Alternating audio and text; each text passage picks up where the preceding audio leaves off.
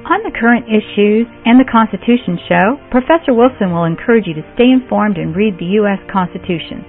The show is intended to shine a light on current issues that impact your daily life. Professor Wilson has twice received the American History Teacher of the Year Award in the state of West Virginia and is the recipient of many honors. He served in the armed forces and is currently a college professor. He is a true patriot who believes the understanding of the Constitution is key to our future, and our future freedoms rest with informed youth. Please join us live where you can ask questions or listen on your time. Just follow the show feed to receive the latest shows delivered right to you. Don't miss any of these informative episodes. Are you ready?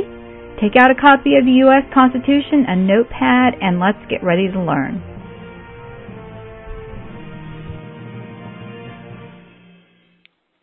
Hi and welcome. My name is Felice Gerwitz, and I am your moderator of the Current Issues in the Constitution show. And I wanted to let those of you that are listening in the archives know that there are handouts. So if you want to grab your handout, and that's where we put some of the links that are maybe shared in the chat room, as well as some other pertinent information from show notes. Just visit us at currentissuesandtheconstitution.com, and you'll find that under this week's show. Well, on the line with me is our guest of honor, our presenter, Professor Wilson, and so welcome. Thank you, Felice. I'm very pleased to be a guest of honor. That doesn't happen very often. Before we get into today's issue, let's take a look at what has happened in the last week since our last session. To begin with, in review, you'll remember that an accommodation was reached. The bill actually came out of the Senate, and the House accepted it after several weeks of a stalemate on the federal budget and extending the debt limit. And they agreed, as you recall, we talked about this last week, that the federal budget would be extended to January the 15th of 2014, and the debt limit question to February the 17th, I believe. Now, I might be wrong about that. It might be February the 7th.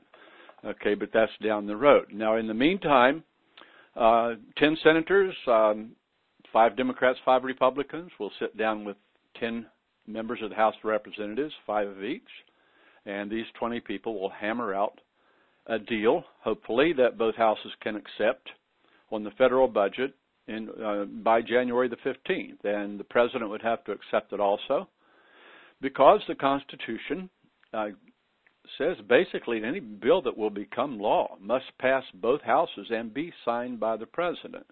Now, Congress can override a presidential veto, but it's very difficult to do. And in this climate, with close majorities, a close majority in the Senate and a still not a two-thirds majority of Republicans in the House, it would be virtually inconceivable that Congress could override a presidential veto.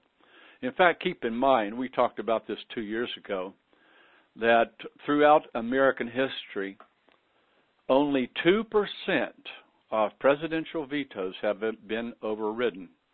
In the other 98% of the cases, both houses of Congress together were not able to achieve that two-thirds majority required for the override. So that whatever deal is hammered out by January 15th, hopefully, and this is not predictable, it used to be predictable, hopefully the President will get involved in this and become a part of the negotiations, and the three of them together, the House, the Senate, and the President, can come to some sensible agreement, and a budget that benefits America and the American people will finally come to pass. In the meantime, we're still on the old budget, which is a very high-spending budget, so that's not good news for conservatives or for people who believe in limited government. All right? Secondly, the Affordable Care Act, as you doubtless know, because I just know in my heart that you are following current events religiously. You are spending at least an hour a day. So you know that the Affordable Care Act has been mangled, its implementation, the website, everybody's pointing fingers at everybody else. The president basically is, like the three little monkeys, see no, hear no, speak no evil. He's basically trying to stand aside from the fray. Catherine Sebelius, the Secretary of the Department of Health and Human Services, seems to be getting the focus of media attention, and fingers are pointed at her, and perhaps she is the culprit. Difficult to say right now. Felice and I were talking about Sebelius and her testimony today before the House of Representatives, and these committees subpoena members of the executive branch to come to a public hearing, and it is being televised. In fact, if it's not over, you might be able to get in on that after this show.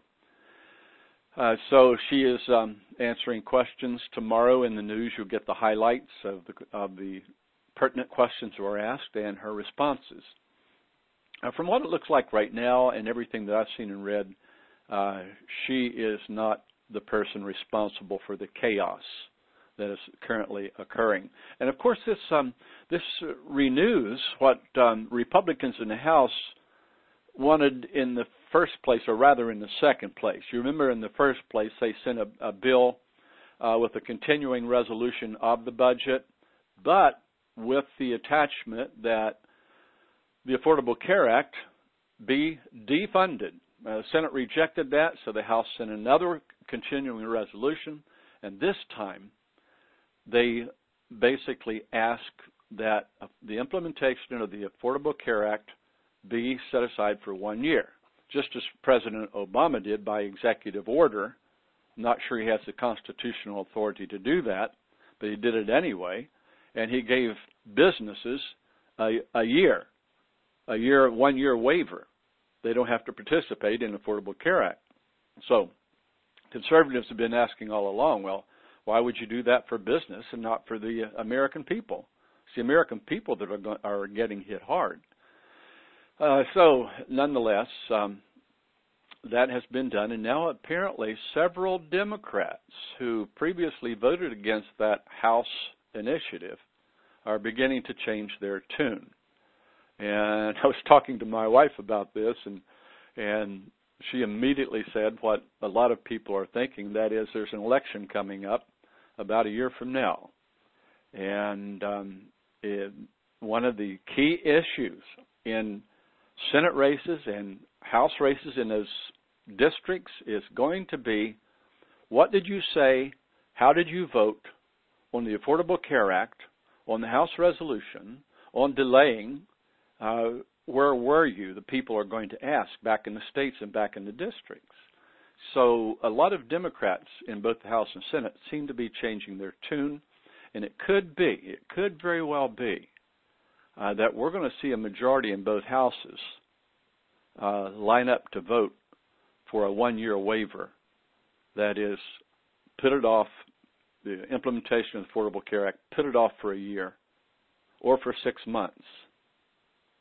Or Woody, I want to forever. jump in here really quick. Sure. When they were doing the line of questioning, they did say, because I did listen to that today, the hearings, and they did ask her, you said there was going to be a full 6 months to sign up. Are you going to extend it because there have been all these website problems, and it's only going to give people about 4 months if you get everything up and running, because as we're taping this, we're at the end of October, and they've promised that the site would be, fully functional, hopefully at the end of November.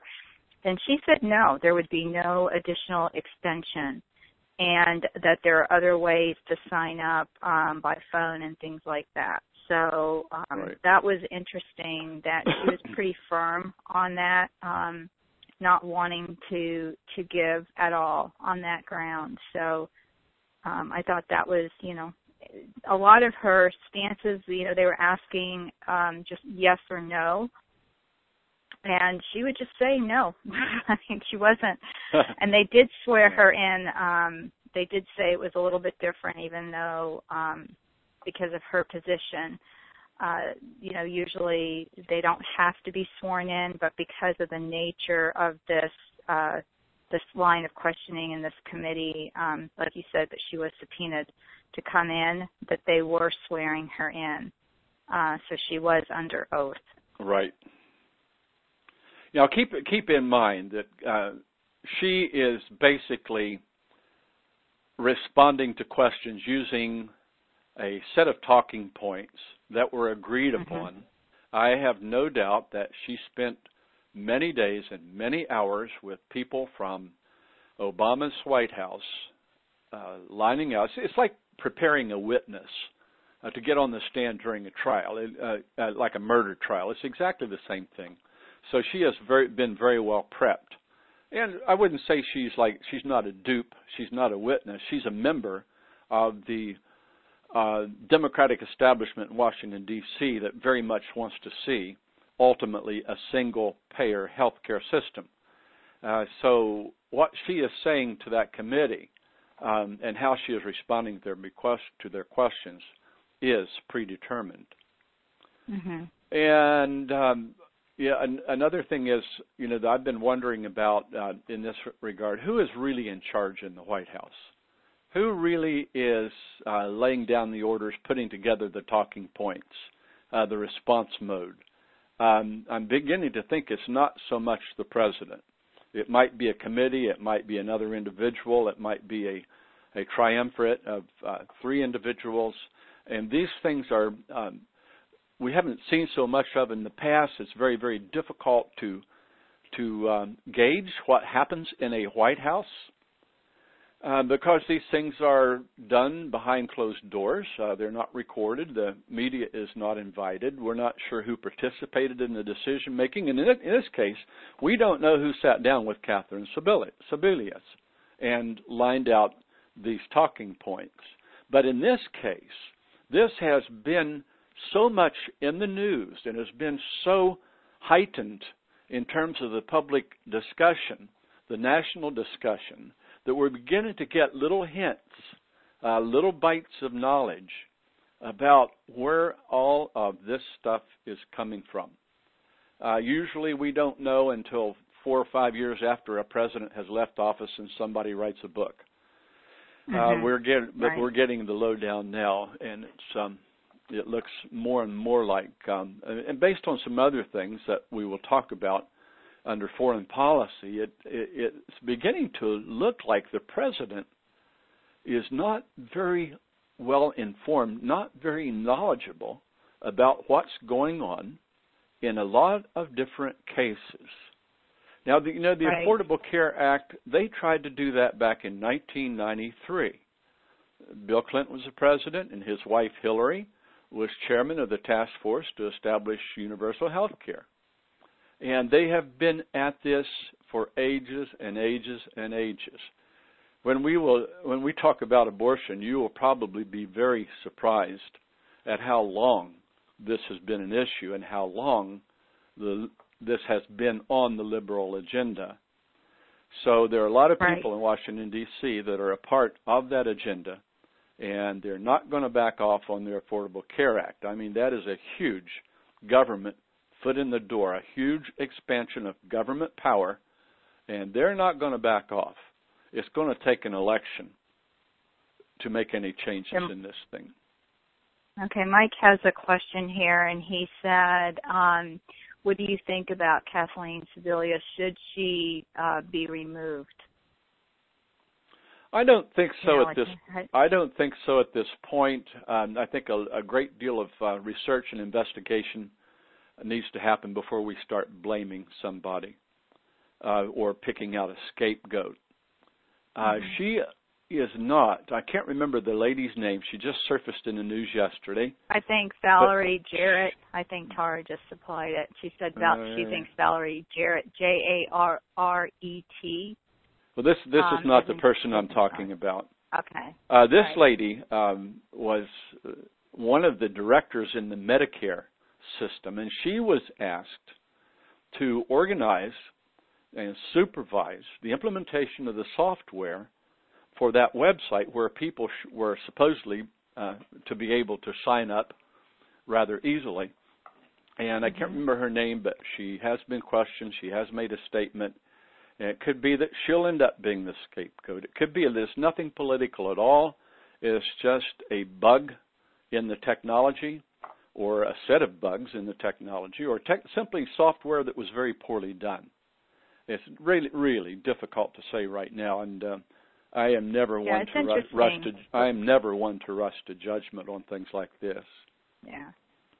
The interesting thing to me, because I've dealt with websites quite a bit, Woody, as you know, it's been something I've worked with developers with trying to develop ideas and things like that, and I've had some, as you know, Woody, some failed systems that just didn't work out, that were just too huge, or what I wanted to happen couldn't happen effectively.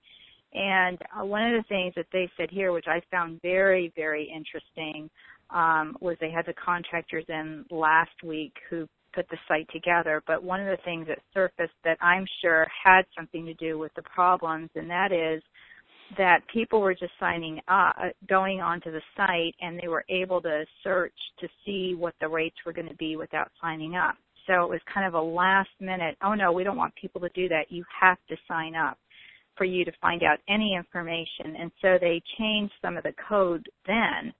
Well, there's thousands of lines of code, and any time you try to change something, I mean, that's at the beginning of like an implementation type of thing. So it's just like saying, okay, we're taking the table of contents now and trading it out with the index. Well, you know, the index has a lot more questions or, you know, places you can search rather than a table of contents, which just quickly gives you, you know, the chapter. And I'm sure that really had something to do with it. And I think they were appalled because not enough places where people were signing up. And then the places where they said there were tons of sign-ups, they're finding out now is Medicare. And the best line of questioning to me was ones that said, okay, so what happens if the young and healthy don't sign up? Do you have a plan B?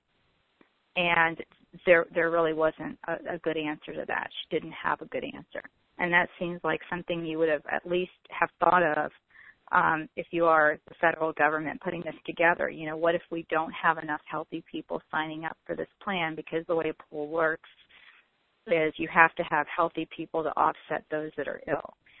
So it's going to be interesting. Like you said, we probably won't see anything, you know, till way down the road, but, you know, I think that's important. Right. And I did read just this morning that they were talking, a news reporter was talking about somebody in the White House, probably this lady whose name I'm not remembering, from Medicare, was saying that they are adding new code. And like you seem to suggest that doing so would require starting all over again. Is that right? Well, what it did was it was going on a specific track, and now you changed it. And that causes all kinds of headaches, because they were saying, you know, before you could actually go to the website and, for example, if I wanted to see if I could do better than my normal health care plan, I could type in my age, where I live, you know, if I'm healthy, and then it would give me some pricing. And they decided to change that ability and to say that you had to sign up for the site first. Once you signed up, then you could, you know, then find out that information. And, you know, a lot of things come out in this kind of situation where something is really magnified, and the American people really are paying attention. Now, the American people don't usually pay much attention to what the government's doing, but when these cases arise, it gets their focus. So both sides are going to. I think you could say that Democrats are playing defense and Republicans are on the attack. And I think that was part of the House Republican strategy in the first place when they sent the initial CR with the defunding of the Affordable Care Act attached. They wanted to bring it to the attention of the American people. They wanted it to become a very important part of the national discussion, and I think they won in that respect. In fact, we have found out recently. As a matter of fact, I found this out a couple of days ago, and this is the kind of stuff that just keeps coming out. So pay close attention to current events and get a load of how your government works.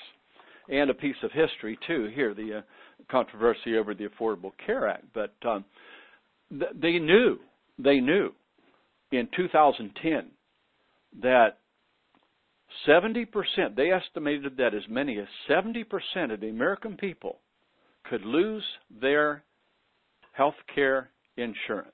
They could lose their preferred health care, the one that they have now, 70%. Well, meanwhile, President Obama, and I guess he's going to claim deniability here. He'll claim that he knew nothing about it.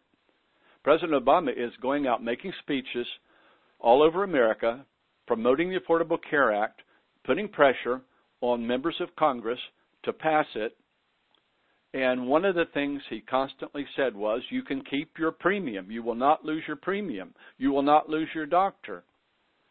You will, average American family will experience a $2,500 decrease in their monthly premium. All those things were not true, and they knew it in 2010.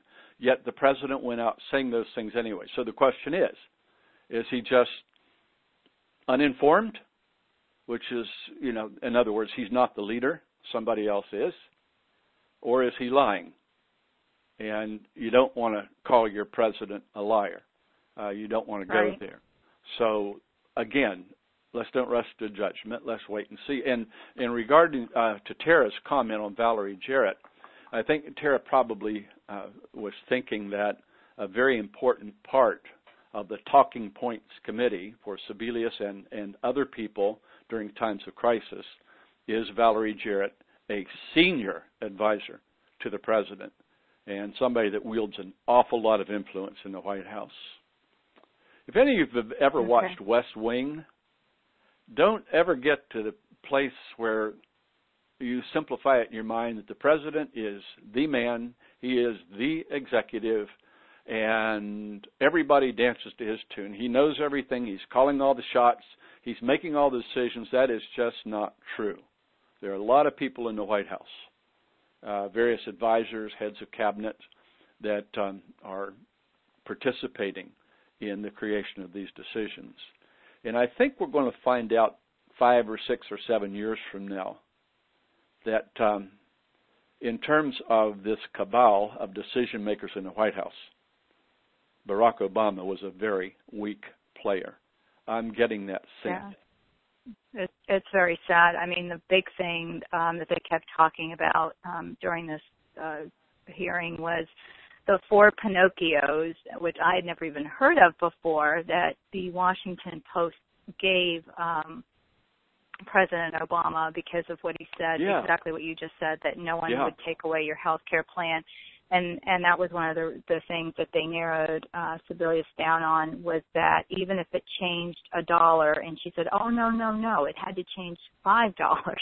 Well, rate increase. So basically that means we're all going to lose our insurance. I got something from my insurance company that said, please keep us, was one of the things I haven't heard yet. Right now, it is affordable. We like it. It's a very big deductible, but we're happy with what we're paying, which is well under $1,000 for a family of 5, and we're all healthy.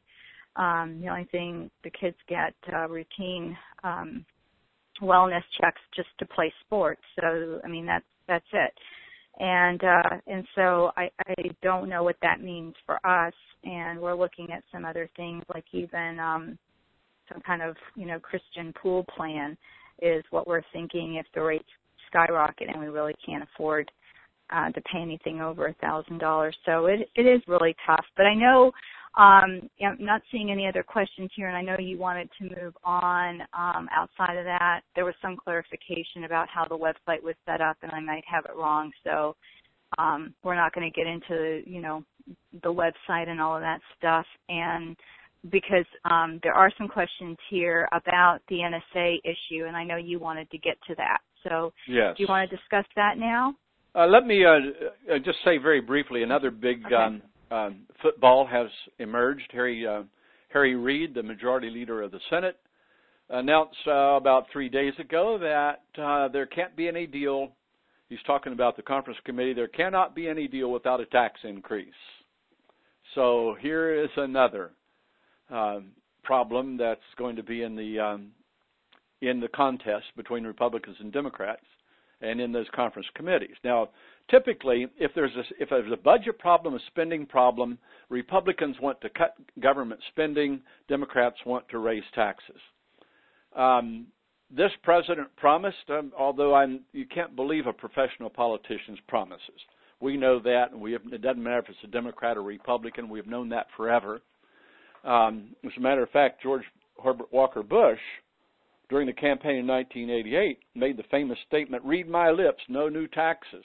3 years later, he signed a tax increase. So it may be that Obama will be drug kicking and screaming to support of a tax increase, so the sides are going to line up and all of that, even though he promised during his initial campaign that there would never be a tax increase as long as he was president. He was very aggressive in that stance at the time. But here's Harry Reid, major player, majority leader of the Senate, saying there's going to be no deal without a tax increase. So he's throwing down the gauntlet to Republicans on that conference committee and to the majority Republicans in the House of Representatives. So keep an eye on that one too. And the last one, that not much is known here. The president denies that he knew anything about it. It's called the NSA spying scandal. The NSA is the National Security Agency, and the director of the National Security Agency has an office in the White House as well as at the agency's building. And the NSA director, obviously in these days of terrorism and people like Iran and North Korea having or trying to get nuclear weapons, and what in the world are the Russians and the Chinese doing? They seem to want an adversarial relationship with us, China in the Pacific, Russia in the Middle East, those kinds of things. So the NSA's job, and they were created after World War II when the Cold War was beginning, essentially to keep an eye on the Russians. National Security Agency. There's not much more important, anything much more important, maybe the rights of the people, than the security of this nation and of the people that herein reside, you and me and 310 million others. So we find out that the NSA, using satellite communications technology, not only did they grab the telephone numbers of millions of Americans, and if you own a cell phone, they might have your number, and they might be listening in for you to say key words that make them think that maybe this is a criminal activity, or especially they would be concerned about terrorist activity, bombings and shootings and so on and so forth. Well, that was appalling. Conservatives and liberals both joined together to attack that. That's an intrusion of our privacy. That's a clear violation of the Fourth Amendment, which basically gives us security in our homes, papers, effects, and those kinds of things. But now we find out, and this is so bizarre, I can't begin to understand why the NSA has been spying on European leaders of European countries. These are allies. These are supposedly friends. I mean, we went through the Cold War together. NATO, the North Atlantic Treaty Organization, still exists with a military force. We're supposed to be on the same side, yet the United States of America is spying on them to get information, to get one-upmanship, to get an advantage in trade negotiation. I don't know why they're doing this. I cannot conceive of this. Now, we have been spying on our enemies since George Washington. But spying on our friends, I have no knowledge that has ever happened in our history. And, of course, the president denies knowing anything about it. That's kind of hard to believe. The National Security Director, James Clapper, would meet with the president 4 or 5 times a week. And something of that scale, something of that dimension, something that offensive And boy, the Europeans are angry. They are really angry. Something of that stature would surely be discussed by the National Security Director and the President. So let's wait and see, and again, don't rush to judgment. What's going on here? Why? And who is behind this?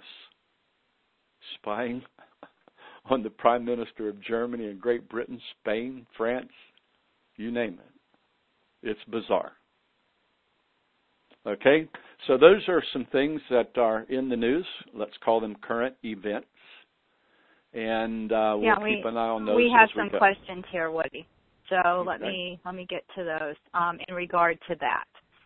So one was exactly, what do you think about it, about the spying? But it also said that they read somewhere that they were even listening in on the Vatican prior to the Pope's selection and may have tapped the Pope's line during the selection process. I don't know where that information came from, but I heard that, but did you? A lot of times something like that will pop up, it will be discredited, it will disappear, and I had not heard any more about that, but I'm curious, and I would not be surprised. And so the point of that question was to discuss whether or not the U.S. and our president had lost too much credibility to sustain our position as a world power. Well, certainly we have lost credibility. The United States has lost credibility. We have basically given up our leadership role in the world, which we kept basically since World War I. And yes, I think, do we trust, people out there have got to be saying, do we trust America? We sit here in our country and we look out beyond our borders and we look over at China and we wonder about them. We look at the European Union and we are interested in what they are doing. We look at the Russians and wonder, what direction are they going to go in? And the Iranians, who are these people? Who are these terrorists? We study them. But what we never think about is those people are in their countries looking at us. They are studying us. Who are these Americans? What are these Americans? What do they believe in? Are they our friend? Are they our ally? Or should we fear the United States? They study us as we study them. And right now they're asking that question that the student's question addresses. Can we trust America? And unfortunately, because we have abdicated a role in the Middle East, for example, and because now we're spying on our friends as well as our enemies, the answer is no. Right now, you better hedge your bets about the United States. And I just cannot express my despair that the United States has descended to this level and that we have given up. This is a free Christian nation, and with separation of church and state, we don't discriminate against people because of their race or their religious beliefs or their ethnicity. We stand for democracy and freedom and human rights and women's rights, and as long as we're the world leader, we can spread those wonderful things. But when we withdraw and assume a role as just another member of the global community, then other philosophies and principles and ideas about governance and about human rights will insert itself into the discussion. So it is really too bad for the world and for all those little boys and girls and those women out there that would have a chance with America as a world leader. Yeah, that was a very, very good question. And yes, it was. I do have a link here that I will put in the handout from the Huffington Post that does talk about the leaks into the Vatican and that they were also supposedly following Pope Francis. But we'll we'll look at that. And I really do like, Woody, that you're pretty balanced in your answers, so that's good. And I really like that you tell us that we need to really investigate this and not jump to conclusions, because it really is a hot topic issue right now, and it makes people angry. There's a lot of things right now that are angering people, and it really, the one thing it boils down to, whether it's the NSA or the not so Affordable Care Act that they want to call the Affordable Care Act. the NSACA, huh? Yeah. It's our rights. That's like the bottom line, isn't it? That our rights are being threatened. Oh, my goodness, yes. There's no question about that. Yeah. Pardon me? I said, I think that's what's so upsetting. When you boil everything down, it all is pointing back to our rights. Well, we're going to talk about that, but essentially one of the liberal beliefs that I think probably it hovers over all of the stuff that we've talked about so far in this course is that federal government action, federal government power is needed to solve all the problems, to make everybody happy and everybody equal and all those kinds of things. Mm-hmm. And we're seeing a great deal of that big government. And it's a real shame that Congress can pass a law and the President can sign it, and the people that support it believe that they're going to be a lot better off, and then they find out they're a lot worse off, but it's too late. The law has been passed, and it's been signed by the President and upheld by the Supreme Court, and they're stuck with it. I mean, this law actually forces Americans to buy health insurance whether they want it or need it or not. It's an amazing thing. And then all of the broken promises about how much better everything was going to be. It is a shame that our government is, I suppose, for the time being, getting away with doing this to the American people. When the Constitution was written, the philosophy was, and everybody at the Constitutional Convention agreed, that the government's number one priority was to protect the rights of the American people. And now we take a look at it in 2013, it seems like it has been switched. The prevailing principle is that the government is right, and the government has the power to do what needs to be done, to do what the government thinks needs to be done, not the people. Right, and there is another question here, and you did address it in another class, but another caller wants to know, Dee asks, it seems to me that there's more than enough to impeach Obama. Why hasn't that happened? And you did address that in another class, but go ahead and give us your short answer to that, because I know there's a lot you want to cover, and we're going to have to take a commercial after you answer that question. When Republicans in the House of Representatives impeached Bill Clinton, they really, truly made a big mistake.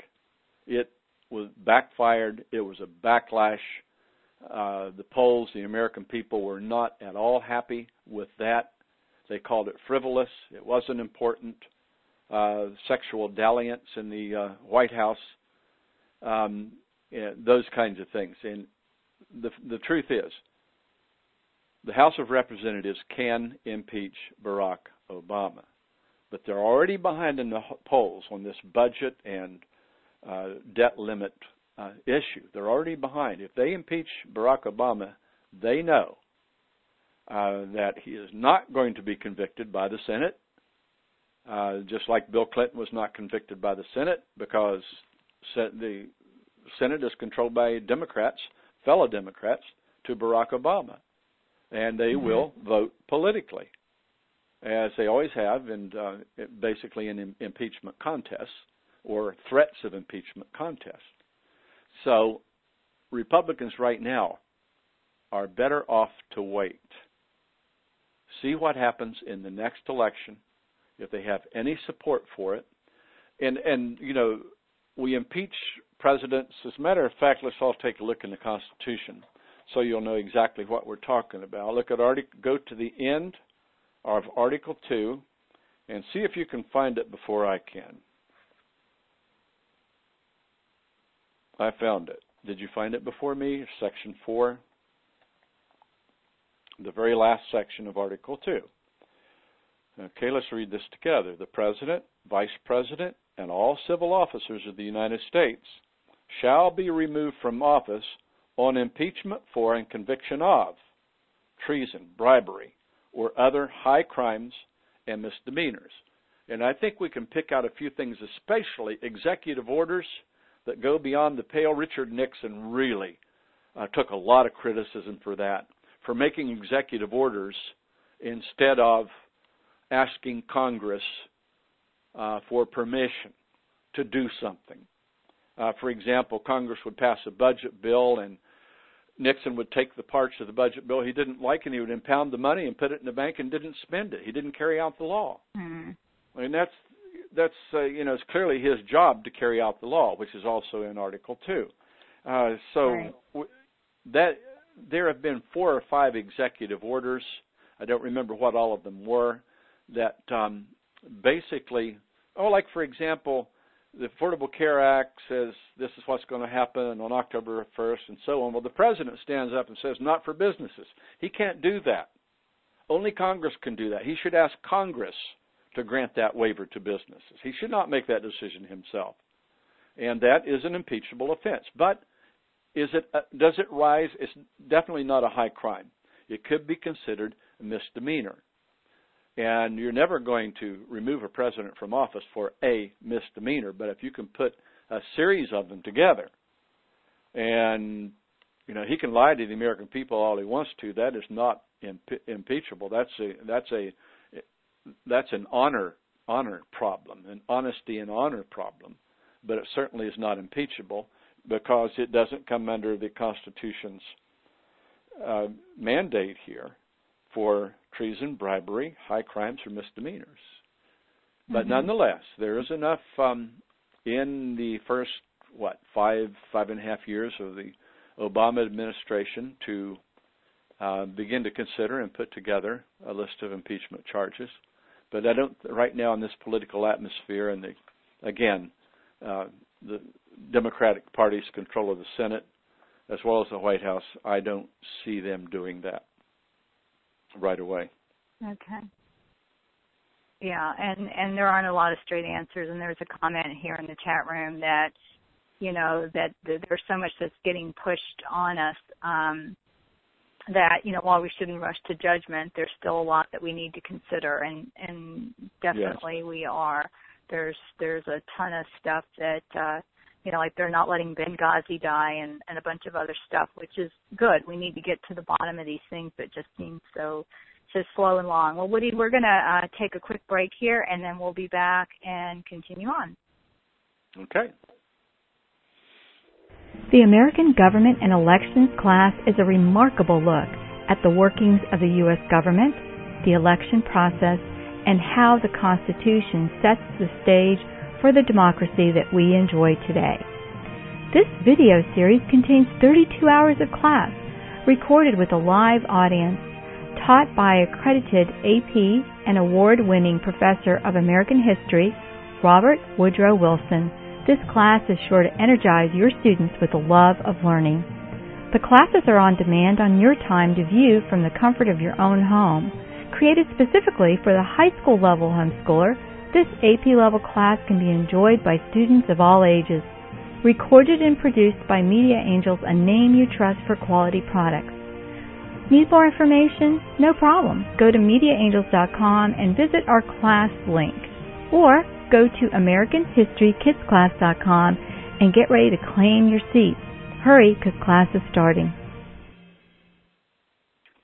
Hi and welcome back. My name is Felice Gerwitz, and I am the moderator of the Current Issues and the Constitution show. And today with me on the line, Professor Wilson is our presenter and the knowledgeable one out of the two of us, because I learn something every time I listen, so I appreciate it.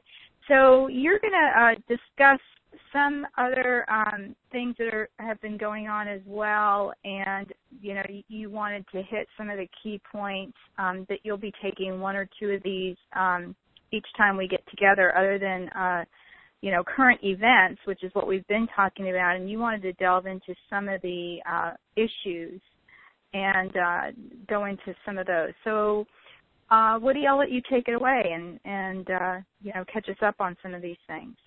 I think we have enough time left today, basically, to make an introduction to issues, and essentially an issue is that which divides conservatives from liberals, and then you get some polyglots in between, like libertarians, populists, and things like that. But the thing is that I really want to get across to you, and I've often said this, I said this for many years to my students, and I'll say it to you.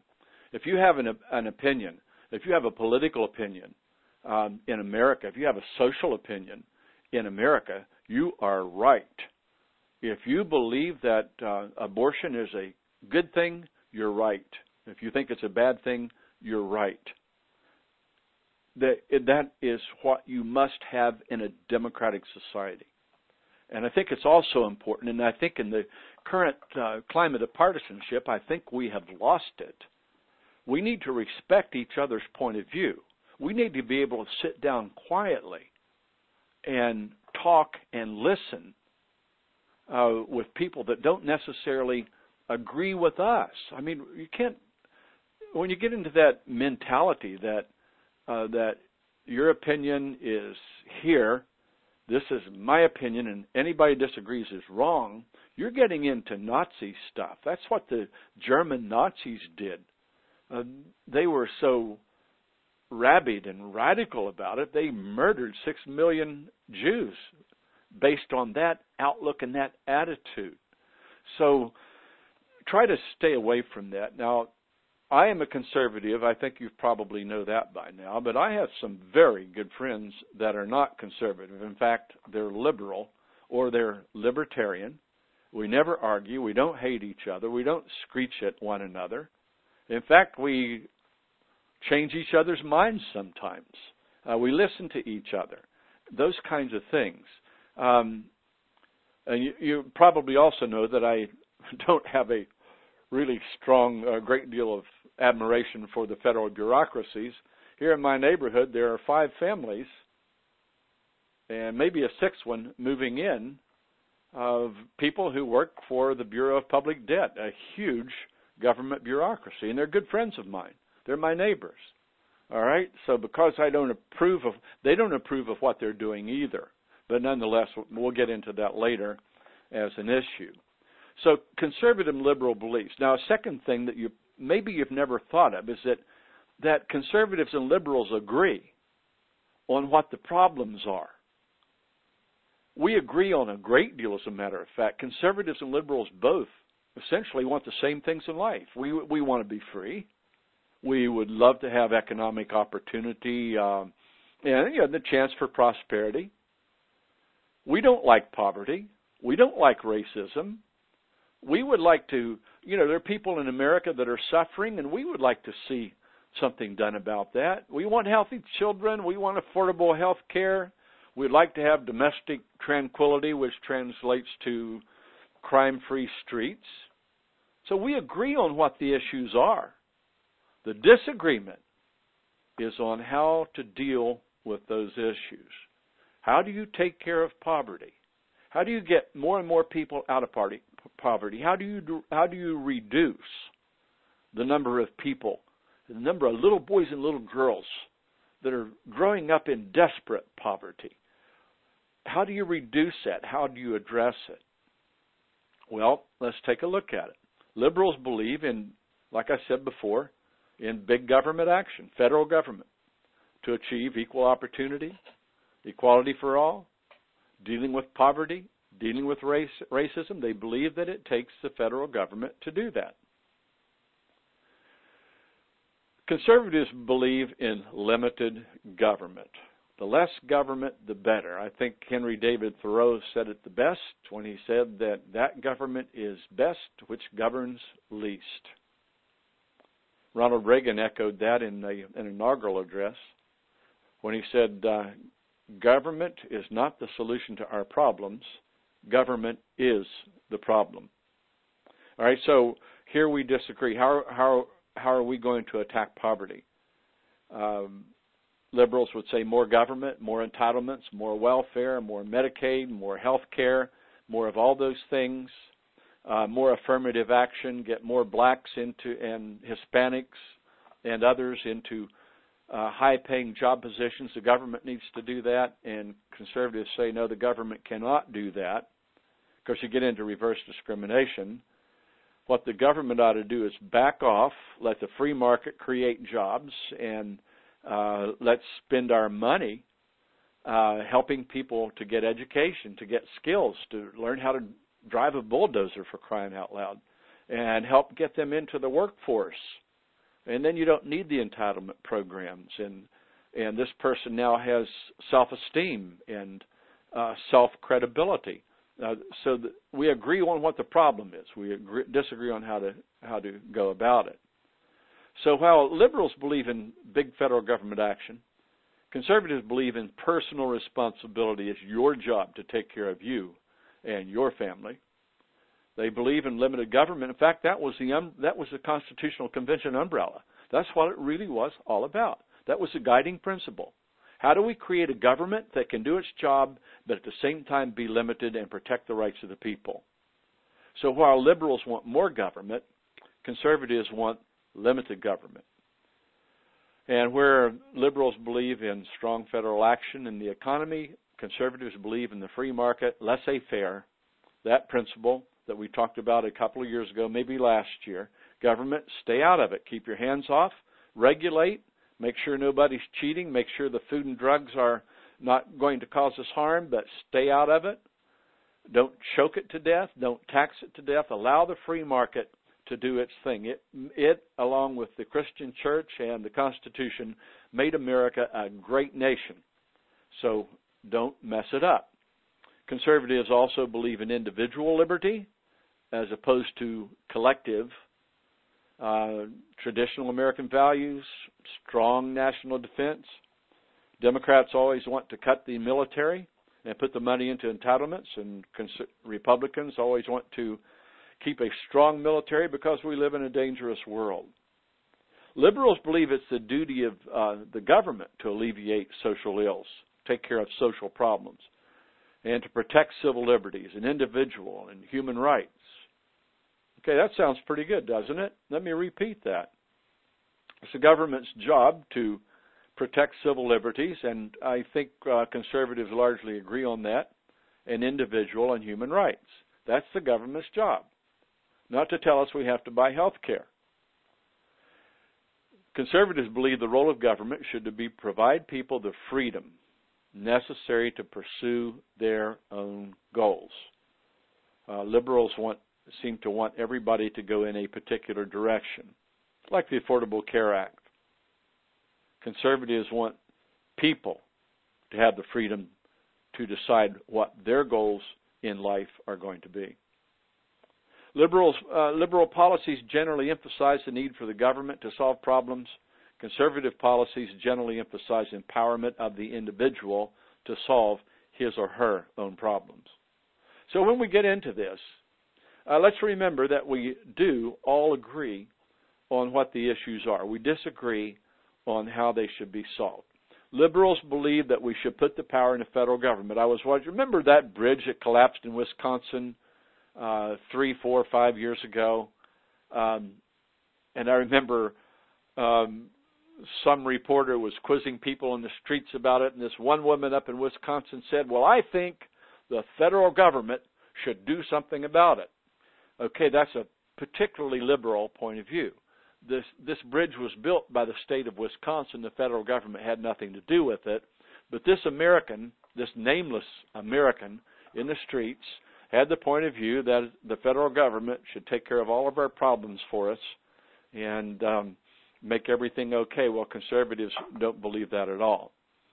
A lot of the things that are being operated by the federal government, Medicare, Medicaid, welfare, the Affordable Care Act, Social Security, all of those things, liberals believe that it is the proper role of the government to do that. And it begins with the New Deal in 1932.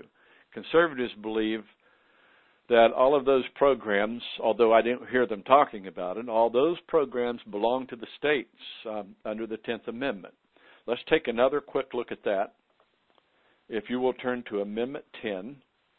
I think we talked about it last week, but I really want to see this burned into your minds. Amendment 10, the powers not delegated to the United States, that's the federal government, by the Constitution, nor prohibited by it, the Constitution, to the states, are reserved to the states, respectively, or to the people. So questions about health care and other social problems and dealing with poverty, the federal government, education. The federal government should not be spending one dime of the taxpayers' money on any of those things. Those powers belong to the states. And back in the days before the federal government got their foot and then their leg and their whole body in the door of these issues, these were handled in the states, largely in the communities, in the towns, in the cities, in the neighborhoods, on the school boards, and those kinds of things.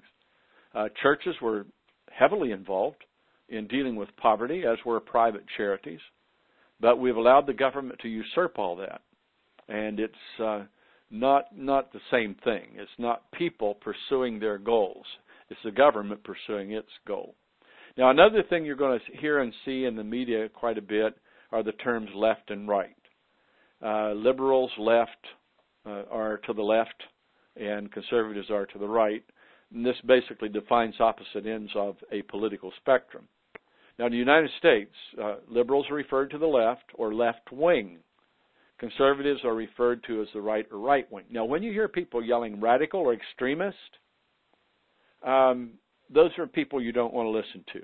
They are just purely playing a political game. If they say right wing or left wing, that's okay. If they say extremist, right wing extremist, left wing extremist, left wing radicals, then that's basically going off the fair and objective discussion map. If you see a political map, blue is the color of the Democratic Party, and red represents the Republican Party. So we have conservatives, liberals, we have left and right, we have red and blue.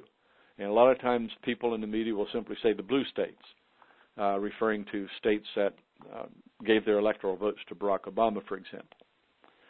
So when we go through these issues, and there are 22 that we've selected so far, we're going to look at the conservative position, we're going to look at the liberal position, we're going to try to be objective, we're going to try to understand. Some of you may be liberal. Try to understand what the conservatives are saying. Some of you may be conservative. Try to understand what the liberals are saying. There are excellent arguments on both sides of every issue. There are strong and compelling arguments on both sides of every issue, and that's why it's an issue. And please remember, this great nation, this great, free, democratic nation, whatever we believe politically, well, that's our right.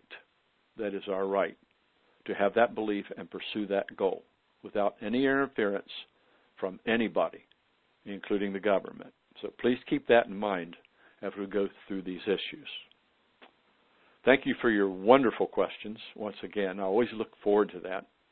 And we'll see you again next Wednesday. Yeah, very good. I just want to read a comment, and this is actually from one of the moms that posted it in the chat room, but it's a very good comment. She said, hasn't our public education been teaching our offspring to think along the lines of government being the caretaker of the people? I've seen the American history books even 16 years ago for the 8th grader. The content was horrible and greatly edited out, edited out, but the chapter questions weren't changed to fit the chapter content. I know kids of many military veterans who hate this country because of what they've been taught, and that's very sad. Yeah, there is more and more of that. It began in the 1960s with the counterculture movement and continues today. And there are, I think it's difficult to characterize this, but in 1960, when John Kennedy was president, everybody in America was conservative, essentially. In fact, I just saw a new book that's out called JFK, The Last Conservative. with the 1960s, we get the development of this counterculture. And I saw it happen. I was in college at the time. I was back from Vietnam, and I was in college. And I heard these people. And it was anti-America, anti-tradition, anti-everything, hate America, blame America. And I watched that develop and grow. And liberals are basically, in a way, they're not attacking America because they're Americans too. They're attacking what America has always been. And you got to look at it. America was a racist country. We had Jim Crow laws. We had segregation. Women had very few rights at all in 1900. And just a lot of things that liberals rejected and changed. They changed it. In many ways, they made it a better country. But the point is, they are the ones that are pursuing change. They are the ones that have to get into an attack mode, and they have an agenda, and part of that agenda is to win the hearts and minds of the nation's youth. Conservatives are outraged with that, and that question that you just read, I think, does a very good job of summing it up. Conservatives are people that want the federal government to get out. They want the state government to back off. They want to decide what's going on in their schools and what's to be taught in their schools. That basically is a conservative view as the conservatives fight back. But yes, liberalism and liberal beliefs about federal government, our good friends, the federal government, has really intruded into the conversation and into the curriculum that we have in the public schools. And it's one of the reasons that so many people, and a growing number of people, are homeschooling their children or putting them in a private school, particularly a private religious school. So it's a battle. It's an issue, and one that we'll talk about. And a plug, too, is that when Woody taught the American history and American government class, you did not recommend a textbook, but you did recommend primary sources as well as many biographies. And so you were very well aware of this, even though you've spent the majority of your life in the institution teaching, and you currently are a college professor. But you are very aware of, what we call revisionist history. So that's one of the reasons you always, encourage the kids to look at primary sources. Yeah, I guess when you come right down to it, that's where real history is. I did not use a textbook at all. We studied real history. We studied speeches. We studied documents. We studied photographs and paintings and all kinds of other materials, diaries, journals from the 19th century or whatever. And we studied real history, put it that way. And when you study real history and real America, you find some really wonderful things. You find some really wonderful people. And to study the 20th Amendment to the Constitution, it's not about politics. It's about the Constitution. It's about real people, real events, and the things that basically evolved through a timeline sort of thing to make America what it is or what it was. And one of those things that we find in history is the emergence of liberalism. I think you probably look at 1917 and say the creation of the American Civil Liberties Union. You might use that as the beginning of a timeline towards the liberalism that we're seeing today in the Senate, especially in the House, in the White House of the United States, and many other places too. Keep your eyes and ears open and be objective, and get a real strong sense of this agenda of theirs. Very good. And the book that I really want to see Woody write is on American exceptionalism, because if there ever was a time that we needed it, Woody, let's put some pride back into our country, because it seems very sad with all that we're hearing today, that we've lost credibility and all kinds of other things because of what's happening. So I'm reminding you of that. It's a book I want to see. Oh, gosh. Well, thank you so much for your time, and we'll see you next week. All right. Thank you. Thanks so much for joining us for this episode of The Current Issues in the Constitution. If you'd like to join us live, visit our show page on UltimateHomeschoolRadioNetwork.com. And for more information about Professor Wilson's classes, visit AmericanHistoryKidsClass.com. See you next week.